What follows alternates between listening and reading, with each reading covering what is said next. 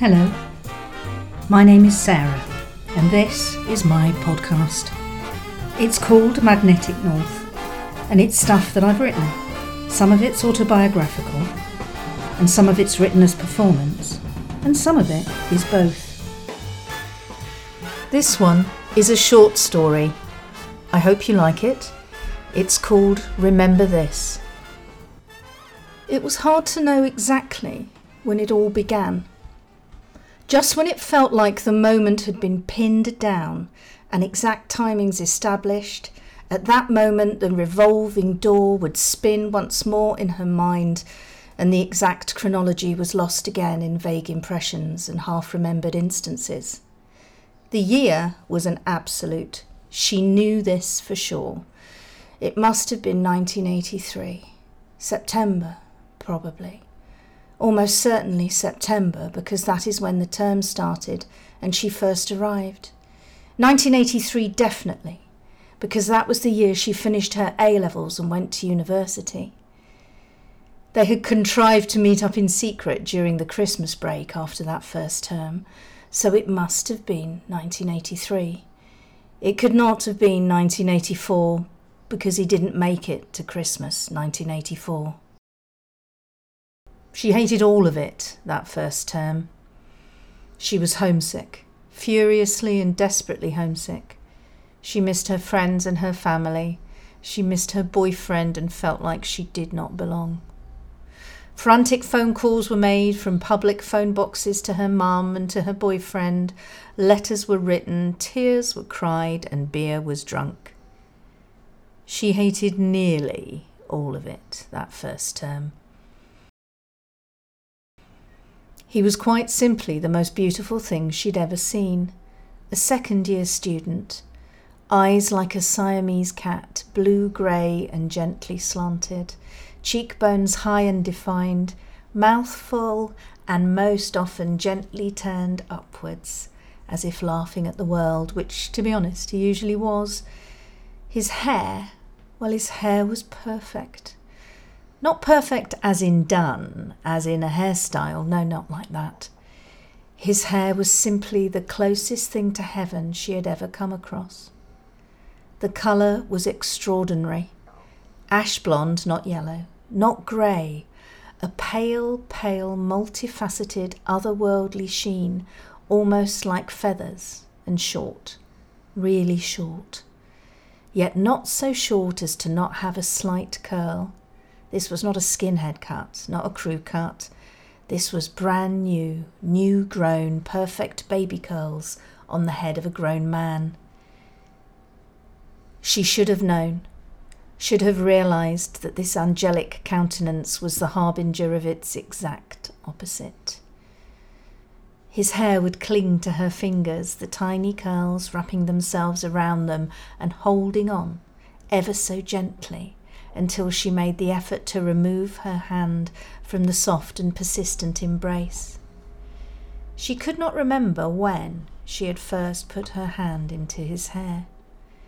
She could not quite place how soon into their relationship she'd done the thing that she'd been thinking about doing from the very first moment she saw him. Maybe she'd simply done it. Taken a handful of curls. Done it without warning or overture, without it being part of any foreplay or expected intimacy. Maybe she'd just taken a handful of curls and held them gently for a second. She couldn't remember. Neither could she remember the very last time she'd done it. The last time to hold that perfect softness in her hands as part of a shared moment. She couldn't remember the last time, because when it happened, she had no way of knowing that it was, in fact, the last time. She could not remember, for the life of her, the moment that the much-missed and mooned-over boyfriend from home had receded to be a mere speck on the horizon, like the famous long tracking shot of Omar Sharif in Lawrence of Arabia, only in reverse. The boyfriend from home who had been so centre stage, clean focused in extreme close-up, and yet suddenly could have been but a fly hanging in the air in the far distance. Like something pointed out by another person that requires a screwing up of eyes with the effort to see, and even then it could still have been imagination. He was gone, eclipsed from sight, almost as if he had never existed. Ironic, really. Somewhere there are some photographs. The ones that had to be taken on film and then taken to be developed. The kind of photographs that you had no idea how they were going to look until they were placed back in your hand in one of those paper wallets, by which time you had paid for every single fuzzy, heads cropped off, poorly framed print. Somewhere there are those photographs. Those photographs developed months after the point when it became impossible for that person ever to be photographed again. The Valentine's Day bop, all of them in fancy dress, laughing, embracing, vibrant, and not a single one of them more than 20 years old. Occasionally, she'd still look at those pictures and wonder if it was clear even then, months ahead of what happened. She would look to see if it was written on his face. Was it possible to tell? Something in the eyes, the Siamese cat eyes, the curl of the mouth, something, anything that, given closer attention, less of a starry-eyed, slavish belief in the ability of love to conquer all, might have warned her before the sky fell in. And try as she might, she never spotted anything, not a single clue, no portents or premonitions. She never saw it coming. She never saw it coming because it could not possibly happen. She did not think it would happen because it was unthinkable. The clue's in the word itself, unthinkable. Unthinkable, impossible to think of, and therefore it did not occur to her for a second. And looking back, the outcome seemed obvious, glaringly obvious, with the inevitability of that unsinkable liner ploughing towards an iceberg. She was wearing her favourite shoes. They were pretty grey flats with slightly pointed toes, but the most delightful thing about them was that they were slingbacks. Slingback flats.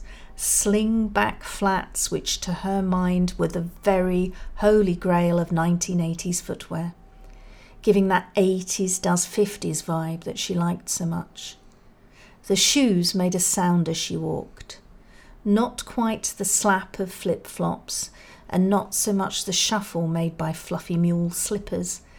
They made a satisfying faint scooch noise on hard flooring, and this was very shiny, very hard flooring, and she softly scooched her way past the rows of doors towards the waiting area and sat down. It had been a while since she'd been there. A couple of months at least, because of exams, maybe? Again, the details lost in the swirl of time, shock and denial. She remembered thinking that nothing much had changed since the last time she was there. Well, it doesn't in these places, does it? She'd been told to come this time. She'd been told to come straight away.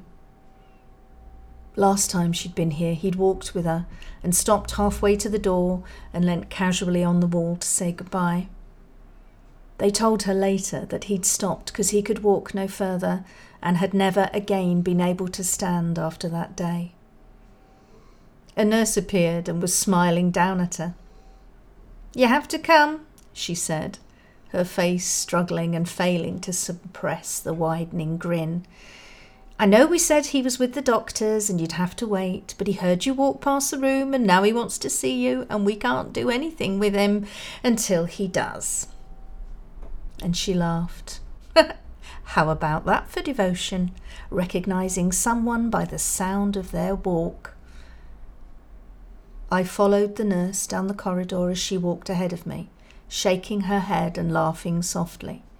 The nurse tapped on the door and walked straight in. All right, sunshine, you can stop carrying on now. Here she is. And I was. There I was, and there was he. Later, they called it brightening or rallying, or sometimes the less poetic terminal lucidity, the sudden return to clarity by those very close to death. There I was, and there was he, conscious, coherent, and really happy to see me. There was 1 week left.